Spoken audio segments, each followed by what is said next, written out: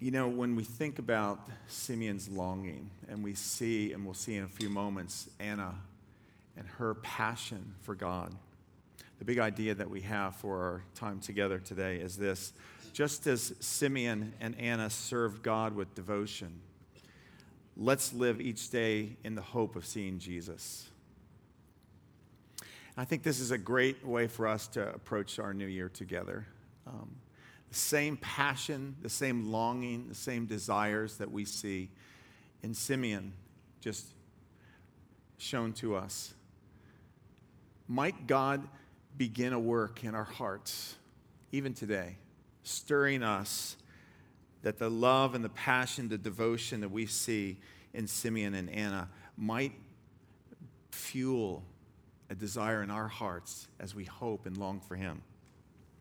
So in our text, let's look at Simeon. We're looking from the book of Luke, chapter 2 again, and we're going to start in verse 22. And it says this about Simeon: "And when the time came for their purification, according to the law of Moses, they brought him up to Jerusalem to present him to the Lord. As it is written in the law of the Lord, every male who first opens the womb shall be called holy to the Lord, and to offer a sacrifice according to what is said in the law of the Lord, a pair of turtle doves or 2 pigeons." And so what we learn from this section here is on the 40th day, there was a requirement in the Jewish law that the firstborn male was to be brought to Jerusalem, because at the time of their captivity in Egypt, you know, the plagues that were brought, there was the firstborn of Egypt died, and yet God protected Israel, protected the Jews. But he required that the firstborn male would belong to him and could be purchased back with a sacrifice. And so we see here that Mary and Joseph, poor as they were, went up to Jerusalem, about 5 miles from Bethlehem, to present him to the Lord. And in following the law of the Lord, they were to offer up a sacrifice. But one thing we learn here that we've heard before is that their sacrifice was a pair of turtle doves or 2 young pigeons.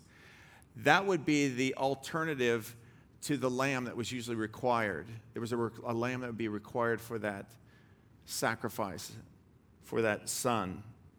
But in this case, there was a provision, if you were extremely poor, that you could give these turtle doves and pigeons. And then verse 25, it says, "Now there was a man in Jerusalem whose name was Simeon, and this man was righteous and devout, waiting for the consolation of Israel. And the Holy Spirit was upon him.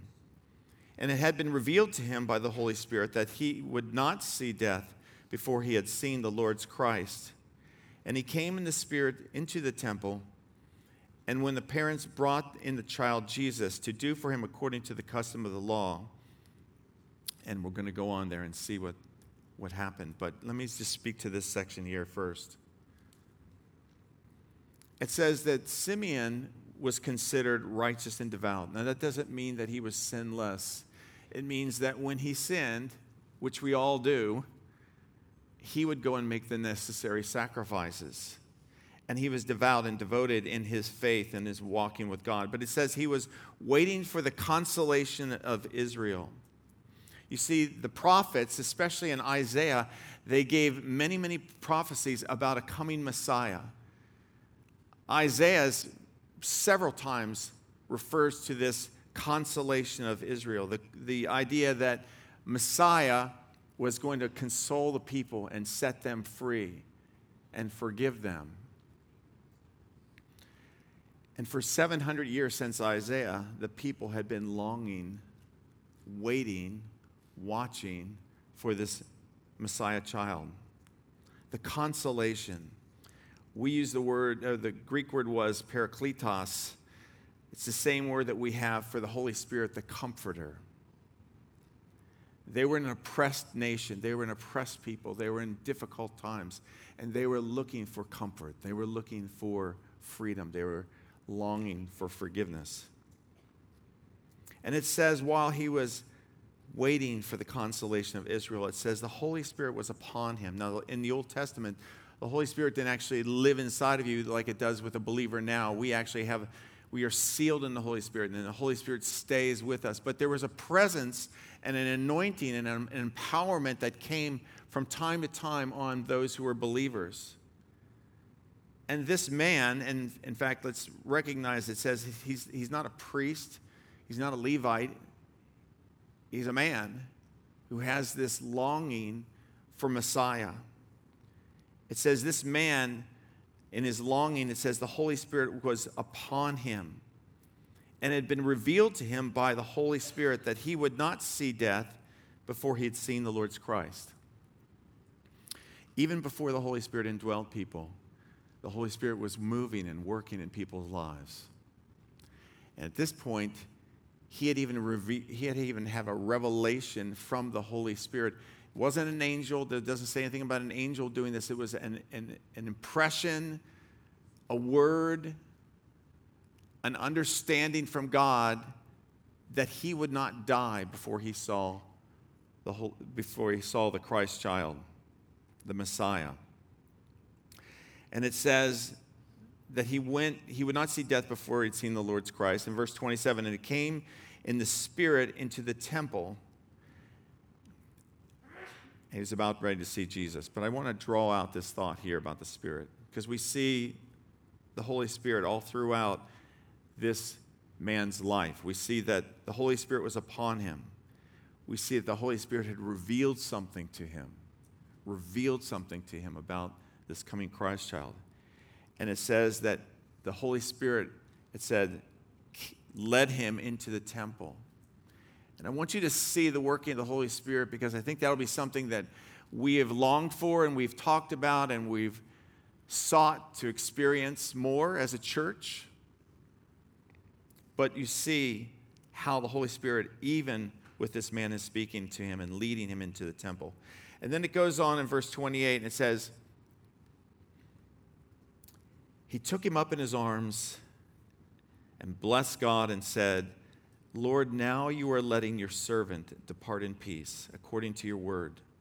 For my eyes have seen your salvation, that you have prepared in the presence of all peoples a light for revelation to the Gentiles and for glory to your people Israel. So, however it was, he knew when he saw this baby Jesus that this is the one. He took that child, perhaps trembling, perhaps filled with joy, perhaps like those who had come and bowed down to him, knowing that this is the Son of God. And he blessed God. His response in the goodness of God, showing him these things, is a response of blessing God, praising God. I was struck by that. I was thinking, how frequent is that what's coming out of my mouth?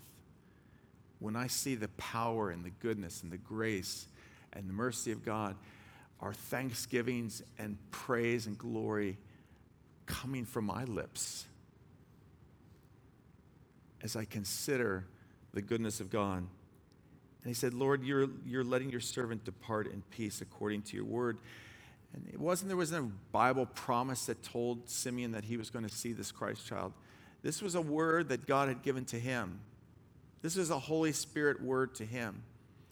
And we know that, our understanding of those words are not always perfect. That's why the scripture tells us when we have those kind of prophetic thoughts and moments to test those. The Bible says that we should test those things and have those tested. So we humbly hold those words. But those are legitimate promises. Those are legitimate promptings that God, the Father, is giving to his people. At least that's what it seems like in this example. He said, thank you that you gave me what you promised, and now I can depart in peace. For my eyes have seen your salvation. How did he see his salvation?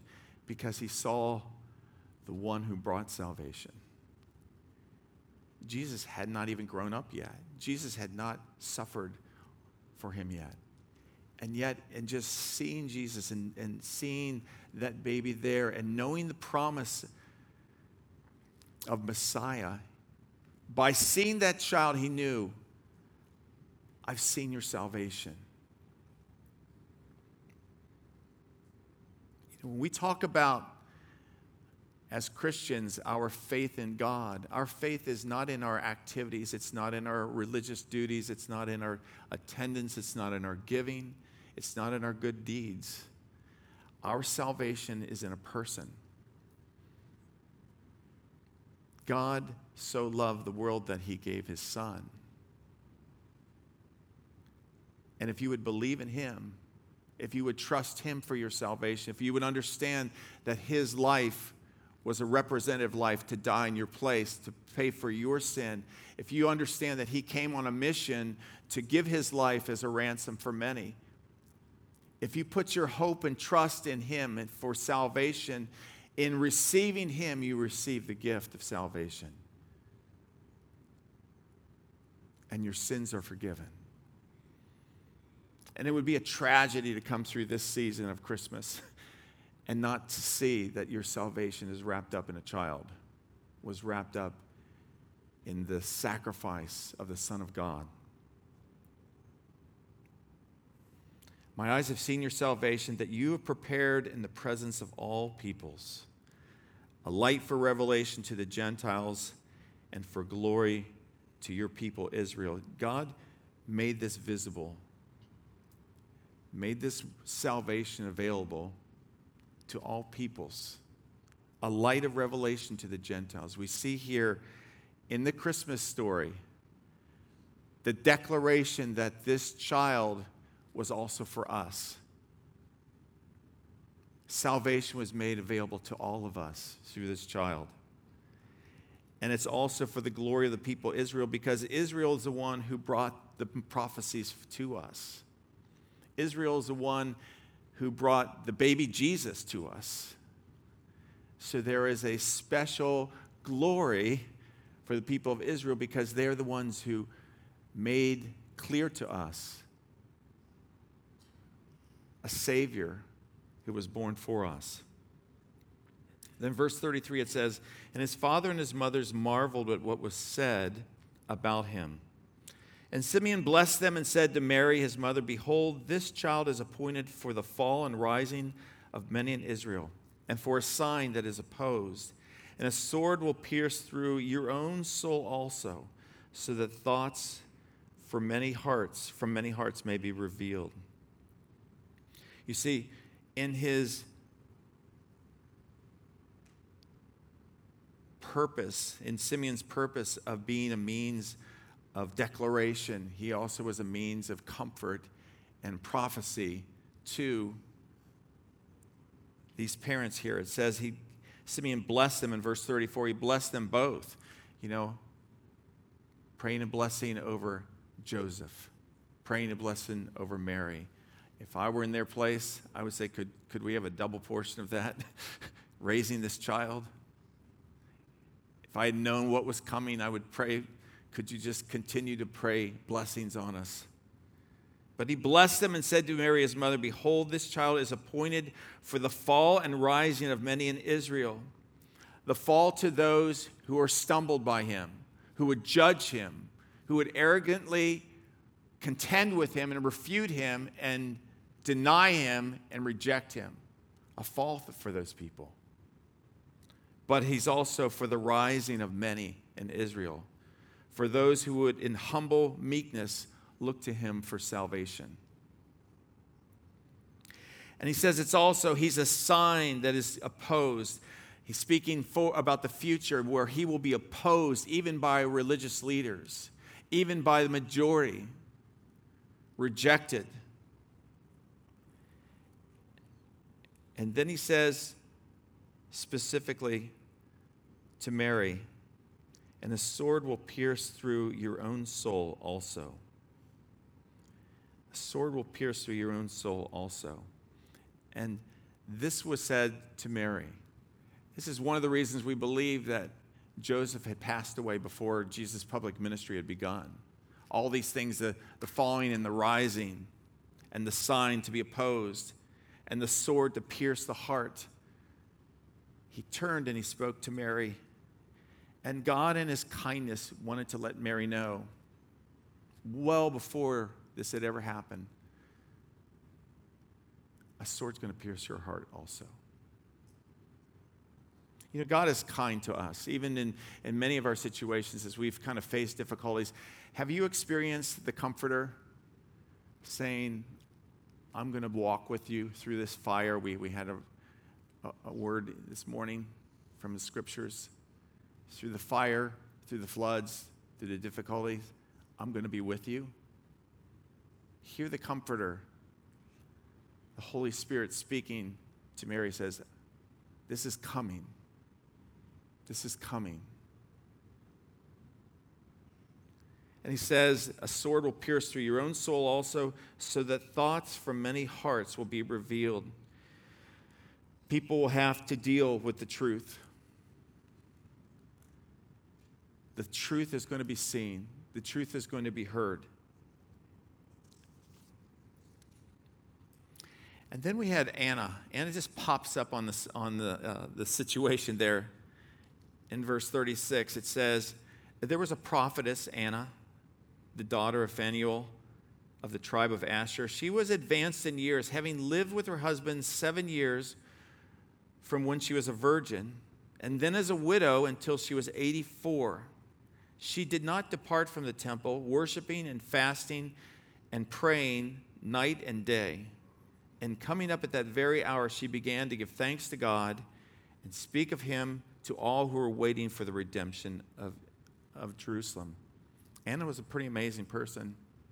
She was also a prophetess. So God also was speaking to her and through her to others. And it says that she was advanced in years. She had been with her husband since she was a virgin for 7 years. Now, women at that time frequently were, there's different ages they're thought, but probably somewhere around age 14, 13 to 16, somewhere, but approximately age 14, she was married for 7 years to her husband.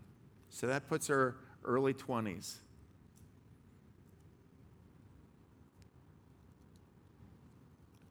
And now she's 84. 60-some years. This is what God is doing in her heart. This is how God is filling her desires. This is how God is fulfilling his purposes. It says that she did not depart from the temple, speaking about being in gatherings together on a regular basis. She did not depart from the temple, worshiping with fasting and prayer night and day. That was her life. Her life was to be in the presence of God, to experience God,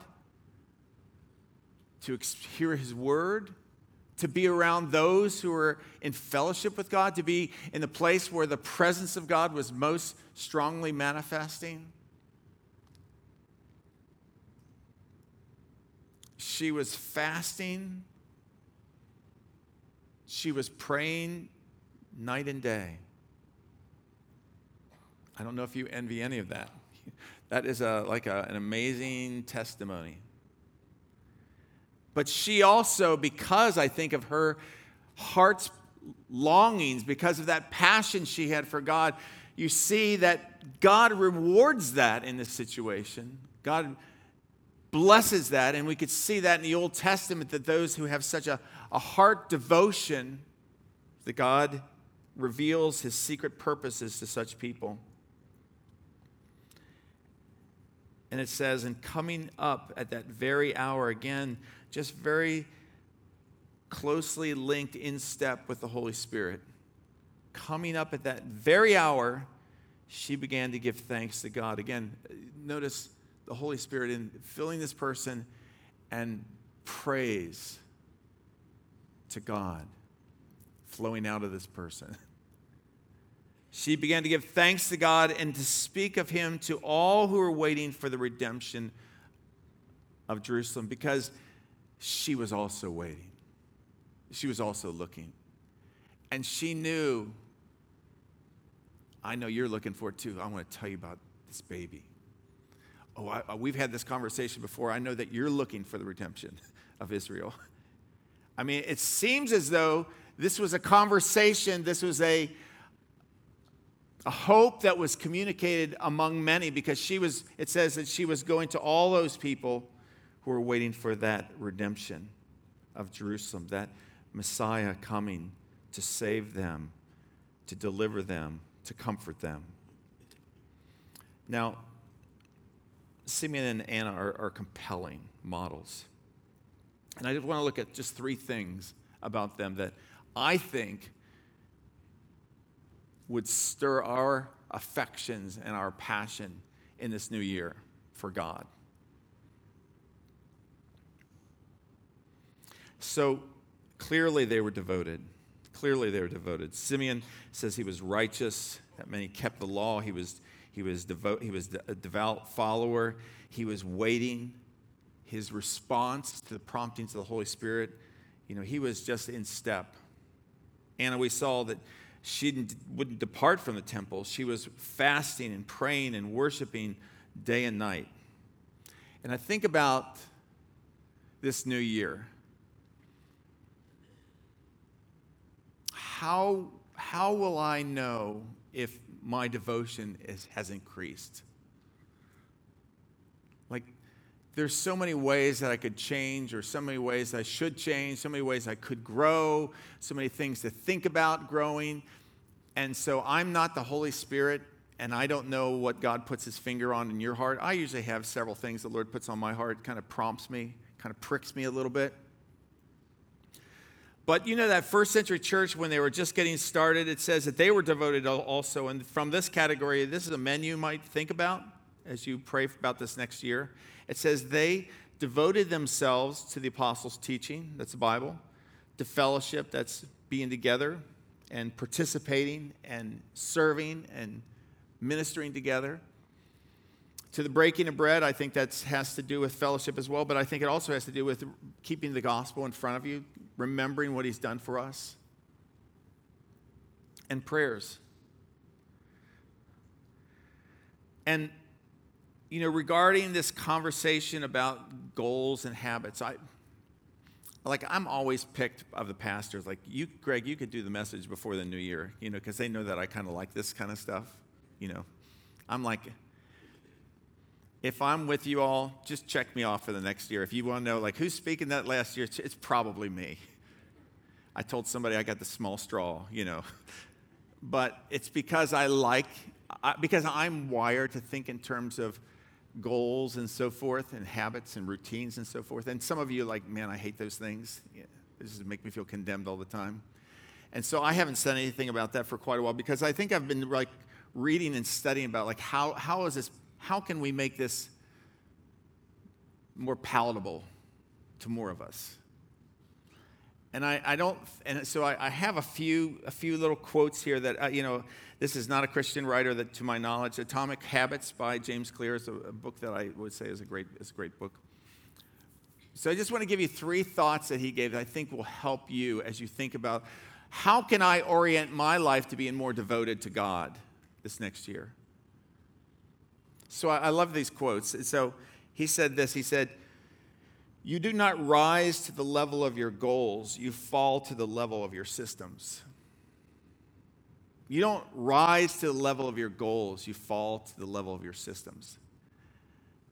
And what that means is, most of us, when and I like what he said in other places in the book, but, a lot of times when we set these goals, like, I want to read the Bible every day. I'm going to do my 4 chapters. I'm going to get through the Bible in 1 year.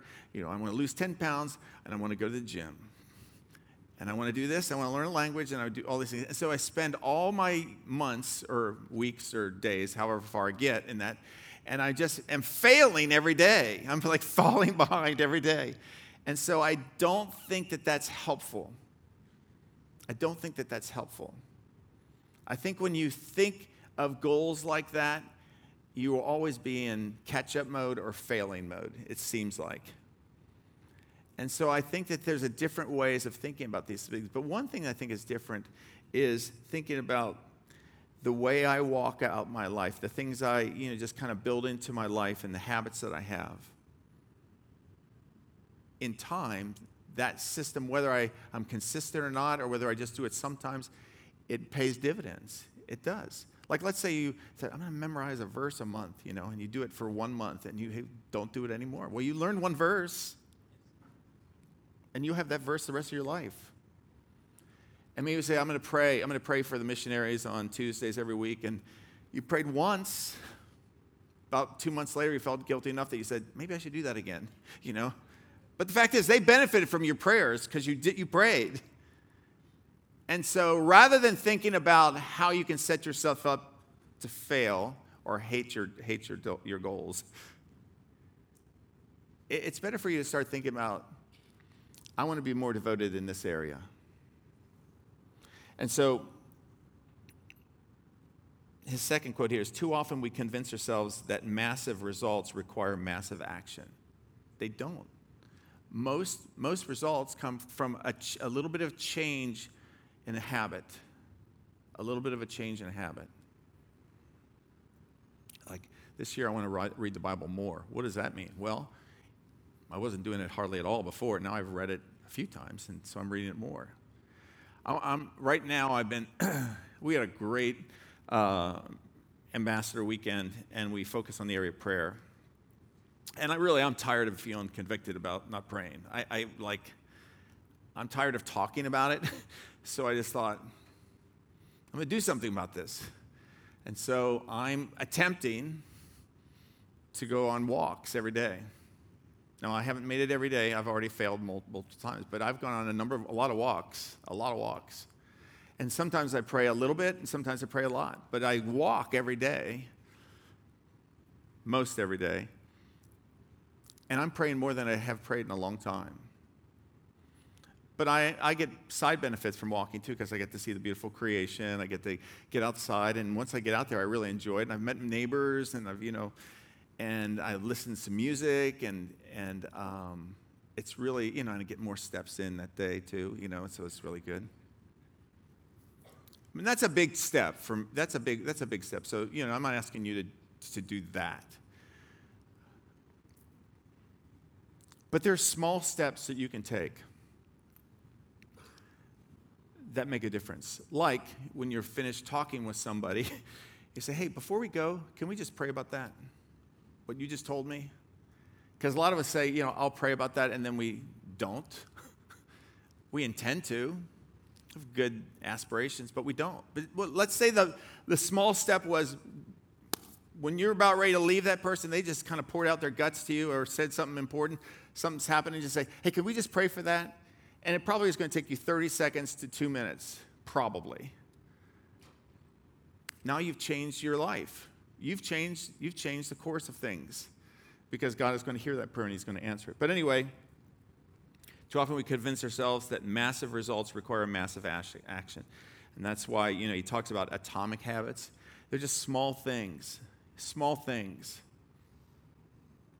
Like, I'm going to eat more healthy. That's my goal this year. I want to be a more healthy person. So that might mean I don't take a second piece of pie that day. Or, I only eat 3 pieces of toast instead of 4 or 2 or whatever. Small steps. But you don't rise to the level of your goals, you fall to the level of your systems. The way you do things, you're going to get the same results. And too often we convince ourselves that massive results require massive action. And lastly, every action you take is a vote for the person you wish to become. I think that's more helpful than thinking about, I failed again. I didn't do it. I didn't stay on my diet. I didn't do this. But every time you do what you wanted to do, you just voted for yourself. You said, no, I am making healthy choices. I did pray. And so you become a different person in your heart and mind as you make those steps count. Actually, I read the Bible today. Yay, that's good. Anyway, back to scriptures. Filled with the Spirit. And so, as we were noticing, there's a lot of the involvement of the Spirit in these dear saints' lives, in Simeon and Anna's life. I mean, the Spirit was on them. The Spirit was directing them. The Spirit was speaking to them. The Spirit was helping them. Don't you want more of that? I mean, as I look at this next year of my life, I want more of the Spirit in my life. I want to be more empowered. I want to make choices that are consistent with His call for me. And so as I see their lives, and I remember back throughout the Scriptures how many times the disciples knew what to do. They had His example. They had His lives, they had His teaching. They had all these things, but He says, I want you to wait because you need the Spirit to do what I'm going to ask you to do. And so His disciples were waiting and praying because they needed the direction. They needed the empowerment of the Spirit. Familiar section, Ephesians 5. These are a portion of the Scriptures here in Ephesians 5. But it says, look carefully then how you walk, not as unwise, but as wise, making the best use of time because the days are evil. So how do I know what's wise and what's not wise? Well, some of it is the truth that I know and experiences that I've gained. But he goes on, it says, be filled with the Spirit, addressing one another in psalms and hymns and spiritual songs and singing and making melody to the Lord in your heart, giving thanks, again, here we go, and giving thanks for everything to God the Father in the name of the Lord Jesus. I believe that we need to learn to be filled with the Spirit. Now, the idea in the Greek here of being filled with the Spirit is not something you do. It's more about letting Him do it. There's a tense here that in the Greek that says there's somebody else is doing this in you, and you're letting the Spirit fill you. And so maybe you feel like, I don't know what that means. Well, why don't you ask God, Lord, would you teach me to discern and know how to be filled with your Holy Spirit? Your Heavenly Father who gave you His Holy Spirit, that was part of your inheritance. That was a down payment He gave you when you believed in Him. He gave you the Spirit. Just say, Lord, I don't know what that even means. Help me to be filled. Help me to let you fill me, because I'm going to be around a lot of people and I'm going to make a lot of decisions. I'm going to make a lot of mistakes, and I'm going to need your joy and your help and your strength. Be filled with the Spirit. I think that's, as I think about this next year, I hope this is a year we could look back as a church and say, I think the Holy Spirit was really moving powerfully on our people and in my life. And then thirdly, watching. Worship team, you can come. Watching. The Bible talks about two advents. The first is when Jesus came the first time, and then Jesus is coming again. So most of what we just saw was the first advent, which was Jesus coming for the first time at Christmas. But this second advent has not yet happened. But if you look at the Scriptures, there is a strong exhortation to be looking for and eagerly desiring the return of Jesus Christ. And speaking of that first advent, in Titus chapter 2, it says, for the grace of God has appeared, bringing salvation for all people. That's speaking about Jesus coming. He's called here, the grace of God has appeared. It really is talking about Jesus coming, bringing salvation for all people. And the result of Him coming the first time is that grace of God is also training us to renounce ungodliness, worldly passions, and to live self-controlled, upright, and godly lives at the present age.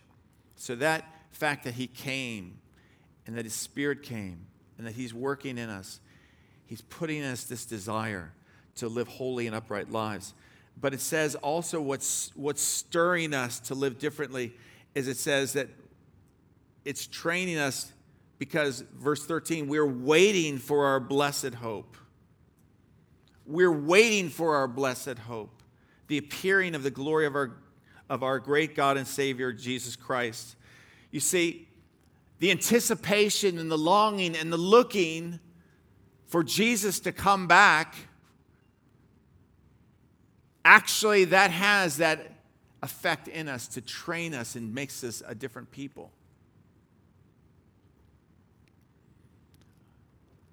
When's the last time you were like, Lord Jesus, please come? Lord Jesus,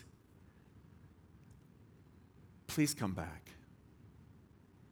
And I think it's kind of harder for American Christianity. I think it really is, because we have such a pampered life. We have such an easy life.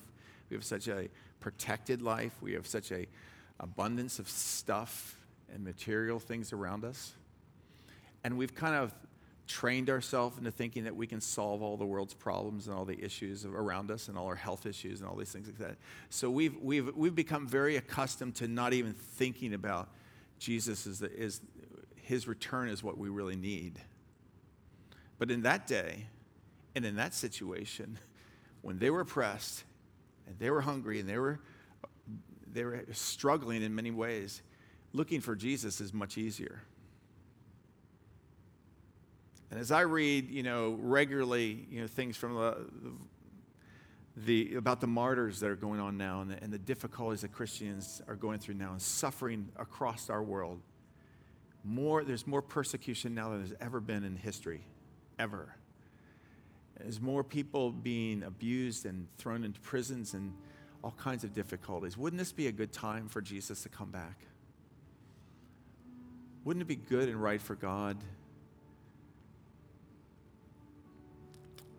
to come and be with us and take his people? 1 John chapter 2, verse 3.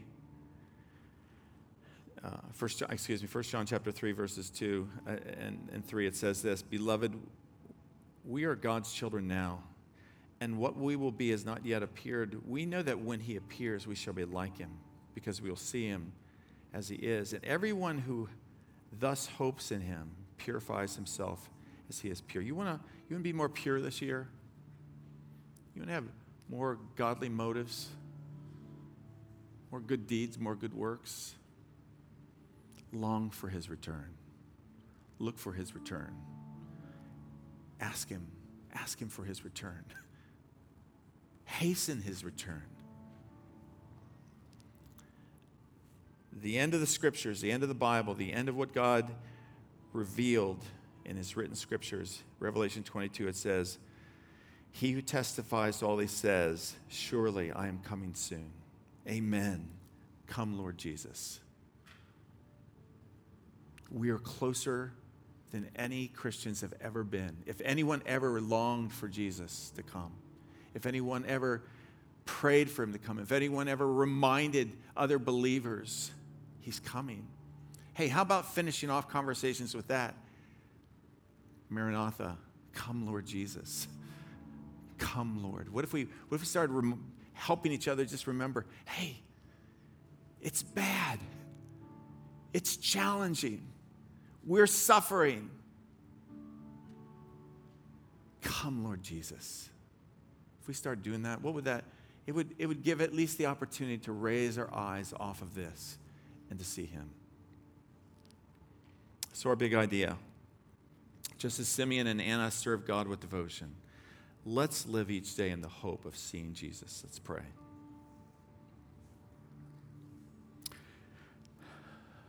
Lord, there's so many ways that you could change us, and we're slow to change. And some of us have been hoping for it, looking at it, trying to do it, trying everybody else's systems, and Lord, we're kind of done with that. But Lord, I believe that you want to bless your people, transforming our minds, giving us faith where we've given up, granting hope where we have not had hope for a long time, and filling us with not only a longing, but also an expectation of your good presence with us. And so, Lord, as we look into this new year, no matter how bleak it gets, no matter how difficult it gets, we thank you that we know and we have a Savior. We have a Heavenly Father. We have a very present Holy Spirit comforting us and empowering us. And so, Lord, we look with hope to our new year. And we ask you to visit this church in ways that you get so much thanks and so much glory.